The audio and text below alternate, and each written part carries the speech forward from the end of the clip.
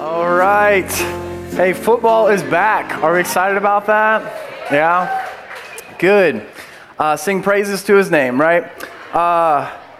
Hey, there was a Super Bowl one time, and there was this commercial, and they had this, I don't know if you guys remember this, it was this little puppy, and this puppy somehow got lost, I can't remember, and they started the song, but they did it slower. It was like, I would walk 500 miles, and this puppy makes its way back home, and all of a sudden this puppy is returned to the owner, and it's very emotional, and you're like, this is the best commercial ever. And at the end, it's like, Budweiser. And, and you're like, that had nothing to do with that. I was on Facebook this last week, and I saw this ad that came up, and it said, nice champagne will cost you $300. A nice bourbon, $88. Our coffee only costs $12. And it's like, wait, no, that doesn't match up. You use something that doesn't even pertain. You tried to throw something else out there in order for me to justify buying this coffee for $12. It kind of reminds me of a story in the Bible where Jesus is talking to some people, and this religious man comes to Jesus and says, hey, Jesus, how do I inherit eternal life? And he says, well, what have you read? He says, well, to love God basically with everything, and to love my neighbor as myself. He's like, yeah, do this and you will live. And the guy's like, ugh. Well, it says he wanted to justify his actions. So then he says, well, Jesus, who is my neighbor? And then Jesus goes into this parable, and he tells the story that a lot of you guys know of the Good Samaritan. And a little backstory, Samaritans and Israelites hated each other. And he tells the story of this Israelite basically who was mugged and left for dead. And a priest and a temple assistant both pass him by because they don't have the time. They give different excuses as to why they can't help this Israelite who is hurting. And then it says this in Luke 10:33 through 37. Then a despised Samaritan came along. And when he saw the man, he felt compassion for him. So we see this Samaritan and this Israelite, and here Jesus is talking to Jewish people, and he says this despised Samaritan. So this Samaritan, this person that because of his race you despise him, he comes along, and when he sees the man, feels compassion for him. Going over to him, the Samaritan soothed his wounds with olive oil and wine and bandaged them. Then he put the man on his own donkey and took him to an inn where he took care of him. The next day he handed the innkeeper 2 silver coins, telling him, take care of this man. If his bill runs higher than this, I'll pay you the next time I'm here. Now, which of these 3 would you say was a neighbor to the man who was attacked by bandits? Jesus asked. The man replied, the one who showed him mercy. Then Jesus said, yes, now go and do the same. What Jesus was saying is that, hey, whoever your neighbor is whoever I've created, and this Samaritan crosses cultural boundaries, crosses that divide of racism into being a true neighbor. Racial reconciliation was extremely close to the heart of Jesus, and I believe as the church that we need to do the same. So if racial reconciliation is a big deal to us, that means that we desire diversity. That means that we are of different cultures, different backgrounds, different ethnicities, but of one heart. We are unified. So if reconciliation is important, we need to look at some different things that are required of us if we truly are going to be the church that desires racial reconciliation. The very first thing that is required is humility. This is in your notes. Reconciliation requires humility. With a message like this, the Holy Spirit might stir some things up in you, might bring some things to the surface, and the temptation is for pride to stomp that out and to say, no, not you. Don't worry about that. And it's very easy to get prideful and to think, hey, I'm not a part of this solution. I'm not a part of the problem. What we need to see is that racial reconciliation is not a political issue, it's a biblical issue. A lot of times we reserve racial reconciliation to be all about politics, but the Bible is very clear about racial reconciliation. And if it doesn't start in the church, it's not going to start. Unfortunately, the church has almost been on the backside of some of these things when it comes to racial reconciliation, but we need to be the pioneers, the ones that are in the front of the charge of racial reconciliation. The temptation for this message is for you to go straight to your politics and to get defensive and to get frustrated and to get upset, but what we need to look at is the heart of God. What does God say about this? Revelation 7:9. This is where John was given a vision of what heaven is going to look like. And check this out. It says, "After this I saw a vast crowd, too great to count, from every nation and tribe and people and language, standing in front of the throne before the Lamb." So think of this beautiful sight of heaven, where you have every single kind of person, every country represented, every language represented, every ethnicity represented, all coming together for one purpose, and that's to praise the name of Jesus. And just like Greg said, we have a desire for the church to be on earth as it is in heaven. So I believe that we need to desire diversity, to be intentional about diversity and racial reconciliation. So what do we need to do? One of the things is we need to recognize our prejudices. Recognize our prejudices. A prejudice is prejudging. It's a preconceived opinion that is not based on reason or actual experience. All of us have prejudices. It might be about race or age or gender or different things where we look at somebody and we prejudge, we put them into a box simply because of their appearance or what we see, instead of truly getting to know that person and then seeing what they really are about. There was a study about racial bias in the job market, and some researchers responded to help wanted ads in the paper with fake resumes. And what they did is they plugged in names like Lakeisha Washington, Jamal Jones, and then other ones like Emily Walsh and Greg Baker.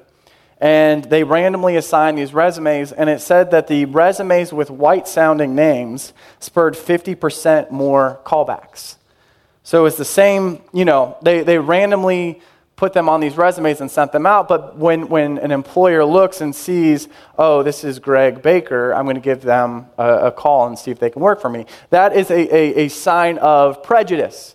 Or you prejudge, you look, they didn't even see the person, they just saw the name and decided, I don't want this person working for me. And I think all of us, to different degrees, have prejudices. Things that just because of the way we were raised or the world that we're in, where we box people in or we prejudge people because of how they look. But that's not God's wisdom, that's man's wisdom. 1 Samuel 16, this is where Samuel is anointing David, and all of David's brothers are stronger and taller and better looking, and when in man's eyes we would think more qualified to be anointed by Samuel. But it says this, "But the Lord said to Samuel, don't judge by his appearance or height, for I have rejected him. The Lord doesn't see things the way you see them. People judge by outward appearance, but the Lord looks at the heart." You see, this is human nature, where it's like, hey, the way that I see things is to judge somebody by the way that they look. That's human wisdom. And because of the history of that human wisdom, it creates to where we think that somebody's outward appearance determines their value. And when history is built on this, what happens is it provides different opportunities. It makes paths easier for some people than it is for others. I'll be honest, my path as a white man has been much easier than some because there's a lot of things that I have not had to worry about. And I think sometimes when we actually just say that, it goes a long way.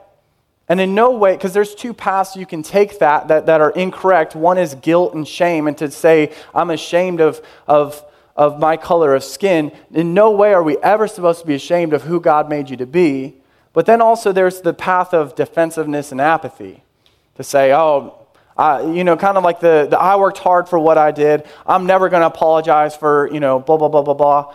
And it's like, no, we're not asking you to apologize at all or to get defensive or to say, we're not saying that you haven't worked hard. It's just to simply say that human wisdom, when things are built upon that, it creates to where some paths are much easier. There's hurdles for some people because people have that prejudging, that prejudice.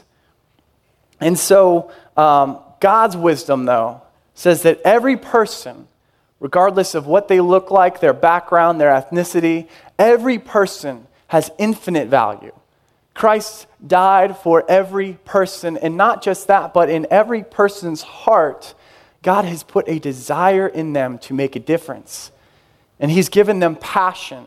He's given them gifts. He's given them abilities and strengths. And so why would we not say, let's try our absolute best to even the playing field to where we can look and we can see the content of a person's heart instead of simply looking at somebody and deciding whether or not they can make a difference?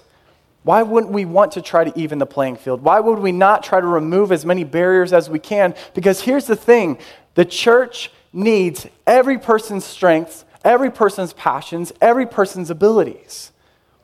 And so let's not be the kind where we just get defensive or frustrated. Let's actually take some action. Let's be a part of the solution because the church needs diversity.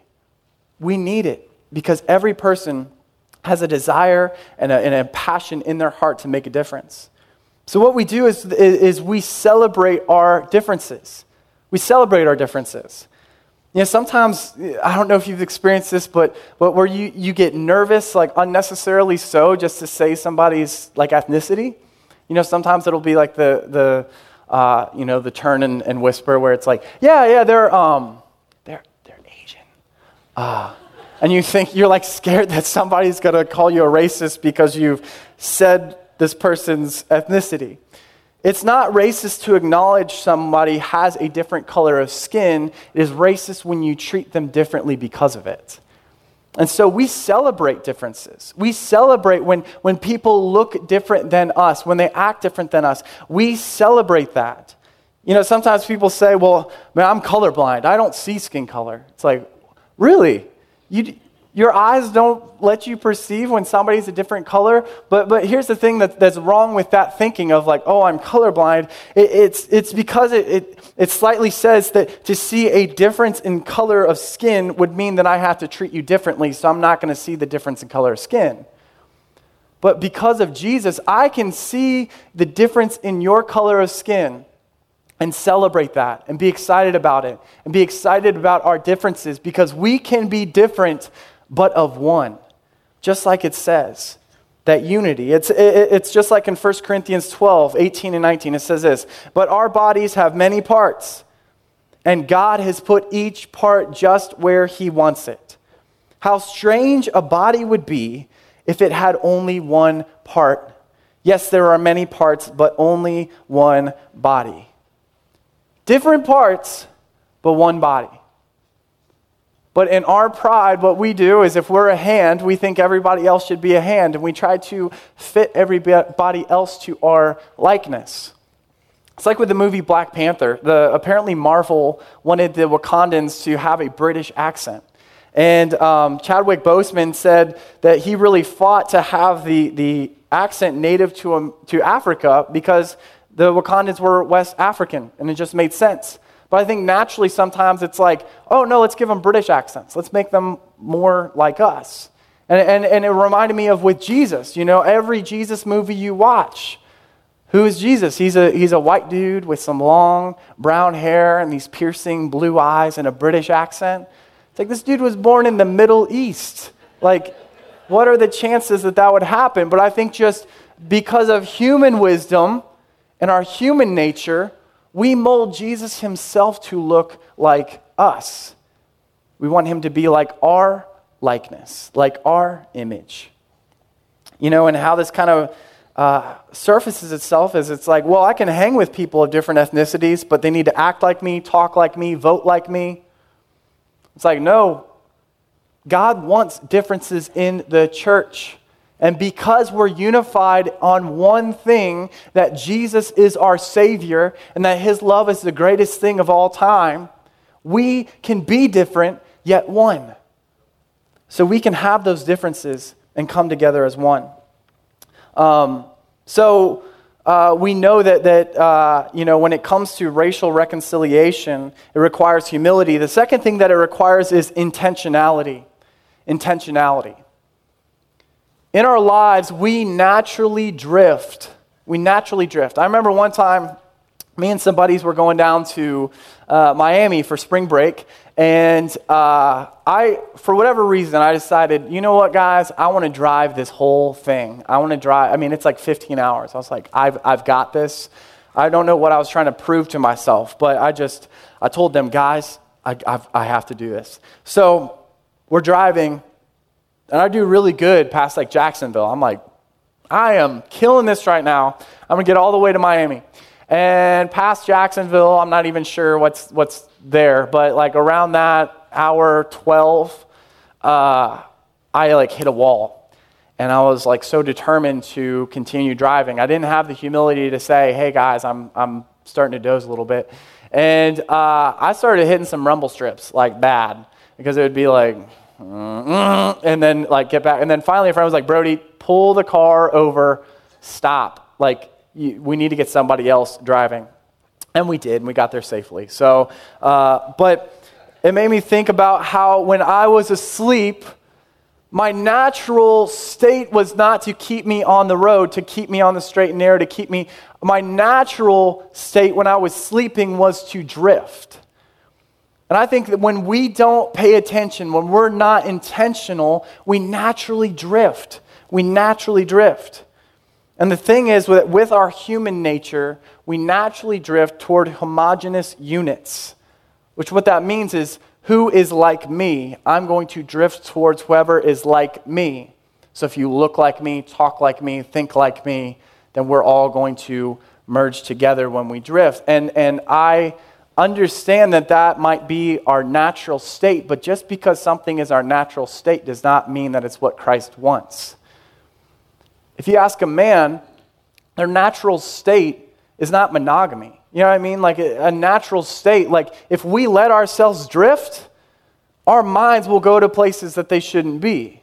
You know? And so just because something is natural and easy and comfortable, in no way means that it's the correct thing to do. It's comfortable and easy to sit on my couch all day.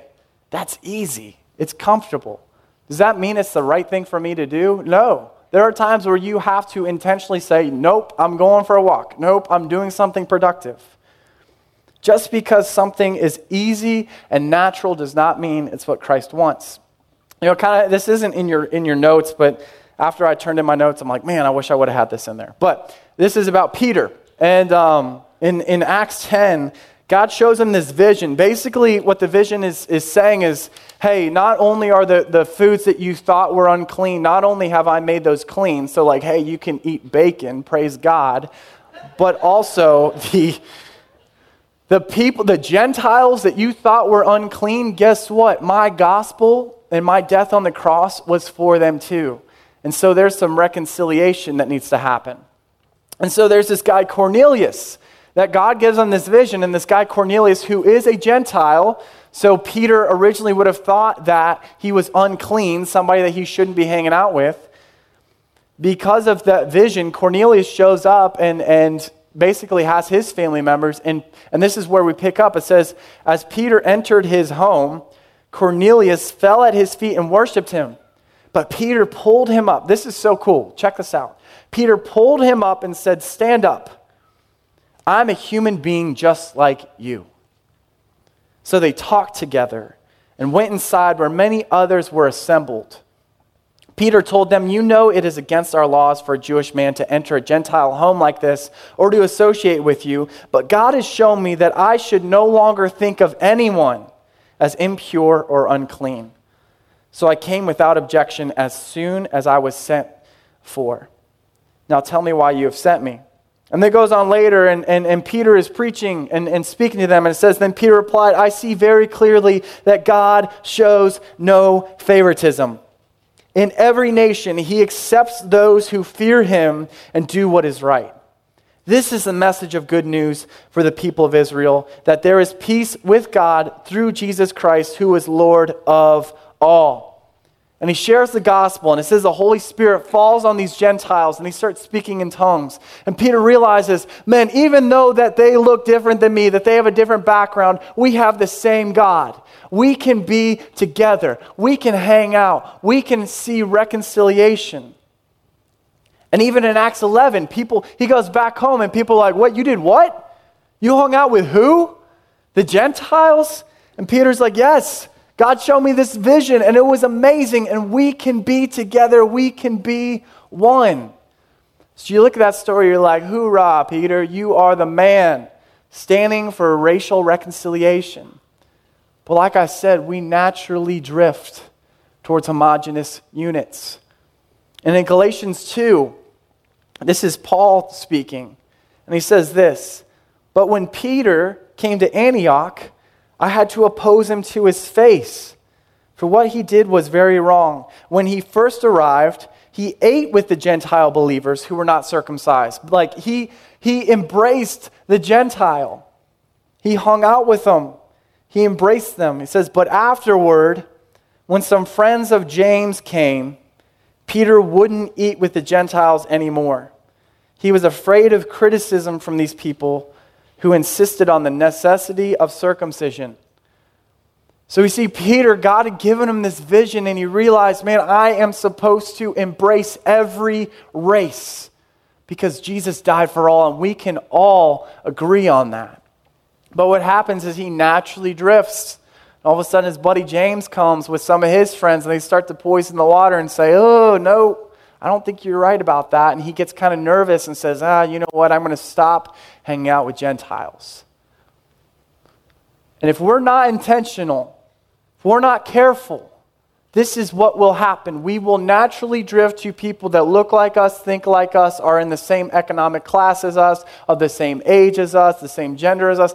Every single thing that is like us, we will just naturally gravitate towards that. And the body of Christ will become so ineffective. But if we intentionally say, you know what, I need to develop some intentional relationships. And this is why small groups is so important, because it's saying, you know what, I'm going to intentionally place myself in a group that has all different kinds of people in it. But you have to be intentional with it. We will all drift back to just being with people that are like us.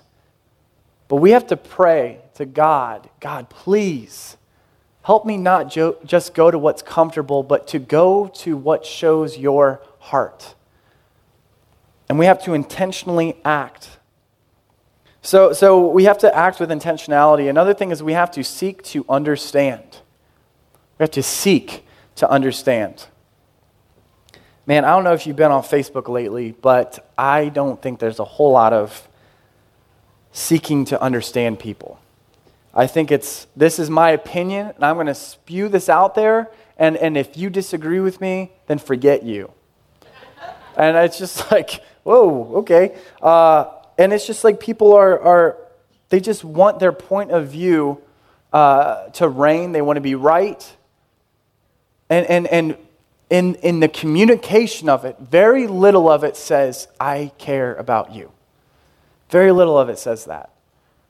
I think we have to be very careful with how we respond to things. Because you might not agree with somebody. We're not called to agree on everything. But we are called to show gentleness and respect when we speak the truth in love. So keep that in mind, because you might completely create a divide by the way that you respond to somebody. This is what James 1 says. It says, understand this, my dear brothers and sisters. You must all be quick to listen, slow to speak, and slow to get angry. If we're going to have true racial reconciliation, this is going to require some room for conversations. So that means that sometimes instead of you giving your point of view, you go to somebody and you ask them, hey, how does this make you feel? Tell me what you think whenever you hear about this. Tell me what your thoughts are. And you seek that understanding to say, I desire to understand what you're going through. It's called apathy. It's or not apathy. It's called empathy. The opposite is apathy. So empathy is to say, I will never be able to walk in your shoes, but I desire to somewhat understand what you're going through. I'm going to try to understand what you're going through. Apathy is the opposite. It's to say, I don't care. I don't care what you're going through. I don't desire to know what you're going through. Let's be a church of empathy. But what happens is you have to have conversations with people. You have to be in a proximity where you can hear somebody's heart instead of just assuming what they think. I remember in 6th grade, my teacher was talking about Cajun, like the word Cajun. And I rose my hand and I was like, is this, and I promise you guys I wasn't joking. I was like, is this where we get the word Caucasian? And I didn't know what Caucasian meant. I didn't know my own race. And so all these kids start laughing, and my teacher looked at me, she's like, you're kidding, right? And I was like, yes, I am. And I didn't admit that I didn't know what it was because everybody was laughing. And she assumed that I was just being an idiot. And to her defense, there was a long history that would lead her to believe that. But she assumed that I was just being an idiot, and what happened is it kept me from understanding or asking more questions because she just assumed, oh, he's kidding, he's being stupid. But I believe we live in a day and age where we are so quick to label people. So if somebody disagrees, it's like, oh, you're a bigot, you're a racist, you're a sexist, you're, whatever it is.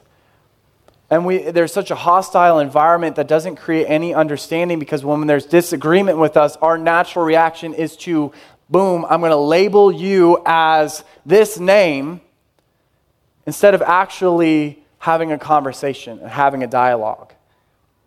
And I think people get so, they have a fear that has caused a lack of conversation, a lack of understanding, a lack of asking questions. I think we need to be gracious in our conversations. And if somebody does not, maybe somebody says something that is really ignorant, let's have a gracious conversation with them and say, hey, when you say that or you act that way, I know that it might seem different to you, but for me, because of my background, this is what I hear. This is what I see. And I think when we have those gracious conversations, what happens is it forms these friendships and at first it's going to be a little awkward, it's going to be a little difficult, it's going to be hard. But when we seek these relationships, what happens is you start to develop friendships you thought you would never have. It's like I went to a private school up until 9th grade, and it was a Christian school. And a lot of what they kind of stated was, hey, the non-believer is the enemy. If somebody believes something else. But then I started going to a public school, and I started realizing, wait, that Muslim guy is my friend.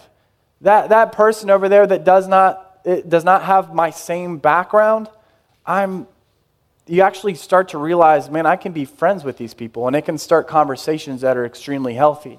And I think it's the same thing with racial reconciliation. When you intentionally seek out these friendships, what the media is going to say is there needs to be a divide. What Satan's going to say is there needs to be a divide. You can't be friends because you're different. You vote differently. You think differently. You act differently. You have different backgrounds. But what the Bible says is despite all differences, we can be unified as one. And that brings me to my last point, is that reconciliation requires unity. Requires unity.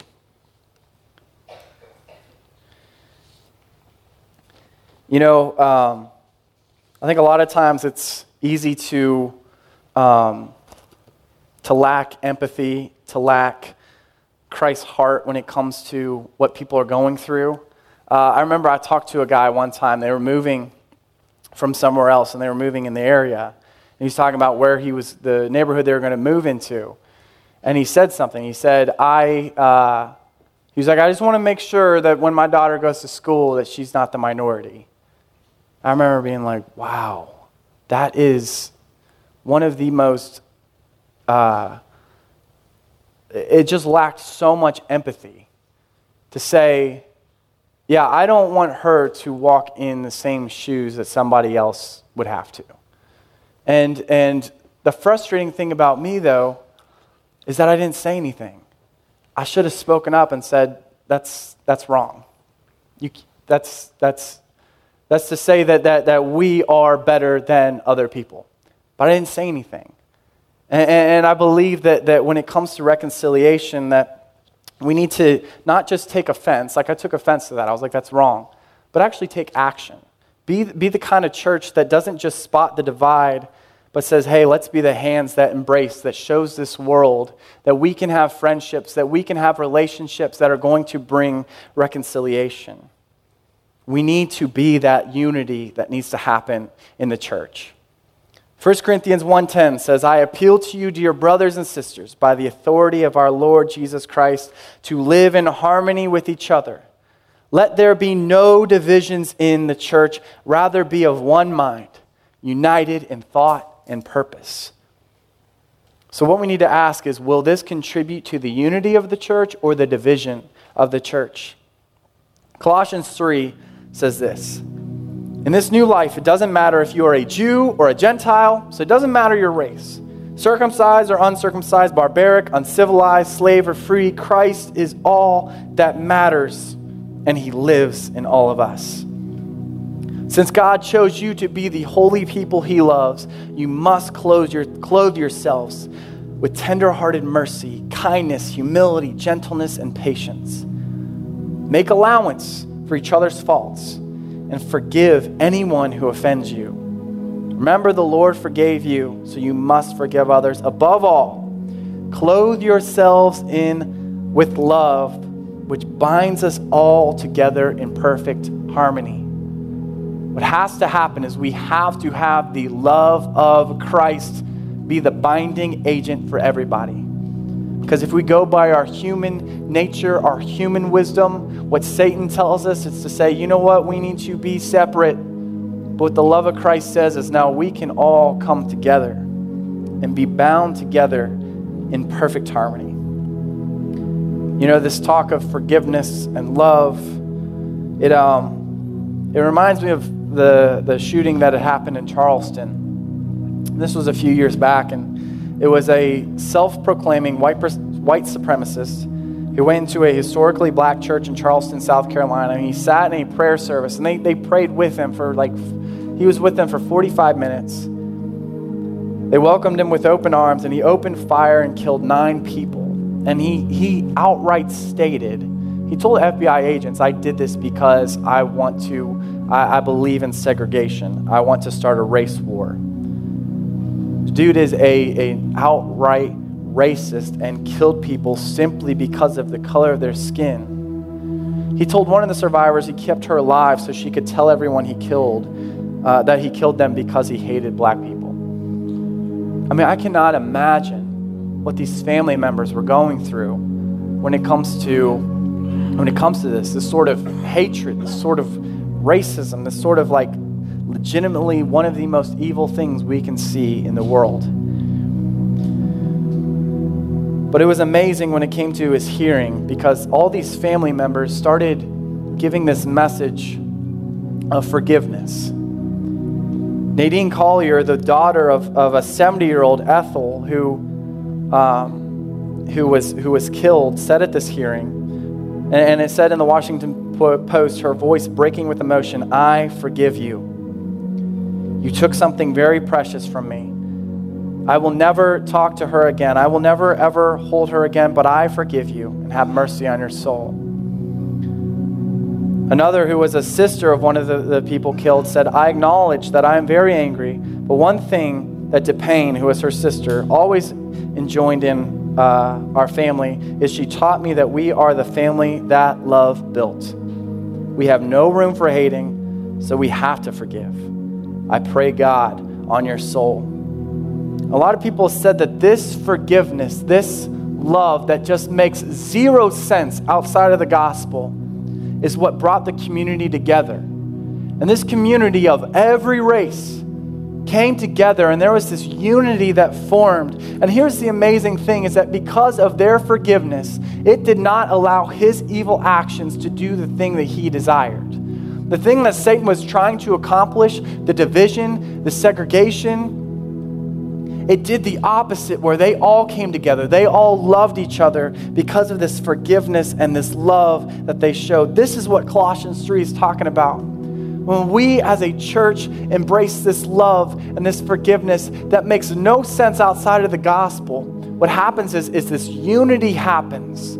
This reconciliation happens. And all of a sudden the world starts to take notice of, wow, that's what it looks like. It said this, tweeting about the incredible scene, National Review writer Charles C.W. Cook noted, "I am a non-Christian, and I must say, this is a remarkable advertisement for Christianity." When we love, when we decide, you know what, we are going to come together as one, bound together by the love of Jesus. When we intentionally do that, it says to the world, hey, this is what true love is. I don't love you because you're like me. I love you because God made you, and I see your value. Satan wants to divide us. God wants to unify us, and it is his love that binds us together. So let's be that church that's intentional, that seeks out those relationships, that sees, man, what are the prejudices that I have? What are the things that are causing divisions in my heart? And let's give those to God. Let's see his love bind us together. Some of you in here, you don't, what's difficult is when I talk about this love of Jesus that binds us together, you have not experienced that in your own life. What has to happen in your own life is you have to experience the kind of love that God wants you to share with others. And talking about divisions, our sin created a divide between us and God. And what God did is he came down as Jesus, and he died for you, died for your sins so that he could erase that divide and bring you together with him. If that's you, I'm going to give you a chance to just pray to God and just say, you know what, God, I want to receive that salvation. I don't know your love. I might believe in you. I might have been in church my whole life, but I've never received and accepted that relationship. If that's you, I'm going to give you an opportunity in a few minutes just to pray. For others of you, I'm going to pray that God would give us a spirit of unity. That he'd give us intentionality. He'd give us humility. He'd give us unity so that we can be the church that says, you know what? We desire diversity. We want to see it on earth as it is in heaven. So let's pray. Dear Heavenly Father, God, we love you. We're so grateful that you created the body to be so many different parts and that we can celebrate our differences. Jesus, right now I pray, Lord, for healing and reconciliation. God, I pray for unity. God, I pray that you would bring us together, Lord, that we would be intentional. God, I pray that we would be humble. Lord, I pray that we wouldn't let our pride get in the way of doing what you've called us to do. God, I pray that every person here, Lord, that we would all seek to be the body of Christ that truly embraces differences, that loves every person and sees value in everybody. If you're in here today and you're one of those people that you've never given your life to Jesus, you've never received his love, you've tried to work yourself into a relationship with him, and you desire to have that relationship, I'll let you know that you can do that right now. And if that's you, I just want you to pray this with me. Just say, Jesus, thank you for dying on the cross for me. I've done wrong. I've messed up. But God, I want to receive the life that you have for me. I know I can't be good enough to get to you, but God, I want to receive the love that you have for me. I'm living for you now. Thank you for everything you've done for me. In your name I pray, amen.